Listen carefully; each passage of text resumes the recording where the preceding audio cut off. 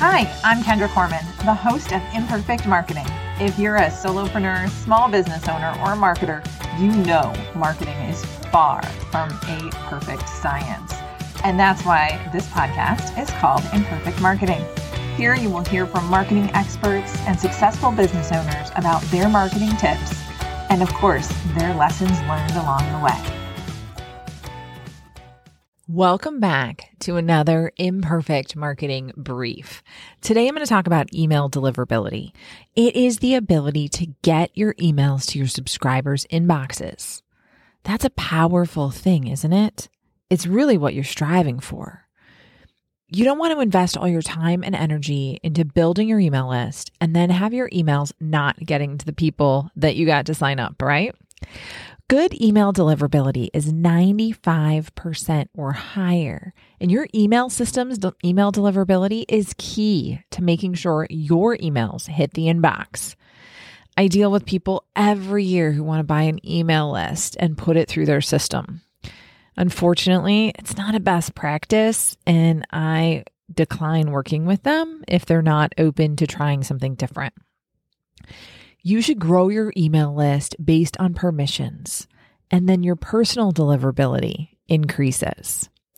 Anyway, when you're on a shared system for email marketing with a shared IP, like most email marketing systems and others, you can end up with people that abuse their email permissions by buying lists and things that I fight on a regular basis. And that's why it's always good to have a system that enforces good email practices. So if you hit too many spam flags or unsubscribes, they cut you off. Well, what systems are delivering well? Well, it depends on who you ask. So I went looking throughout the internet to see who's done some research and put together some of the top email systems with good deliverability. I looked at them all and tried to weigh them as best I could, not super scientific, but I really wanted to see who was being consistent in their email deliverability reporting. So a couple of different systems came out at the top, about 5 of them. So MailerLite came up really high and pretty consistent on their deliverability from what I was able to find. They're doing a great job along with ActiveCampaign. ConvertKit, Constant Contact, and Sendinblue are pretty much the top 5 that I've found pretty consistently across the web.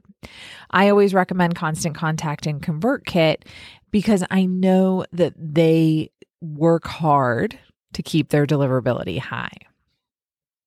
Now, what does this mean? Well, none of these stats or tests that I was Googling and looking at across the internet guarantee that your emails will hit the inbox, but a system that provides you with solid deliverability score definitely helps.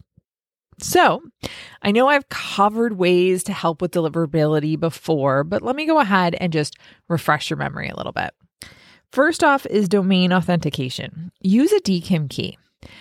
I like to think of most of technology as magic, but it's magic, and it says that your email isn't spam to other email servers when it's sent. It is a really great and easy way to improve deliverability because all of these email systems that I talked about, MailerLite, ActiveCampaign, ConvertKit, Constant Contact, and Sendinblue, all have instructions on how to do that. Then you want to make sure your contacts opt into your emails. Permission-based is key. You want to also write really good emails with subject lines that don't set off spam filters. Think about free, now, guarantees, all in capital letters. It's a little frustrating. Allow people to choose what emails they want to get from you in some sort of preference center, right?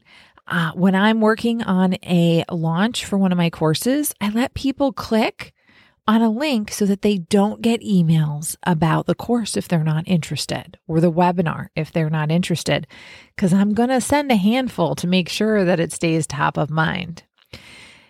And then make sure you're cleaning your list at least once every 6 months. A small but mighty list is a lot more valuable than a huge list where no one is getting or engaging with your emails.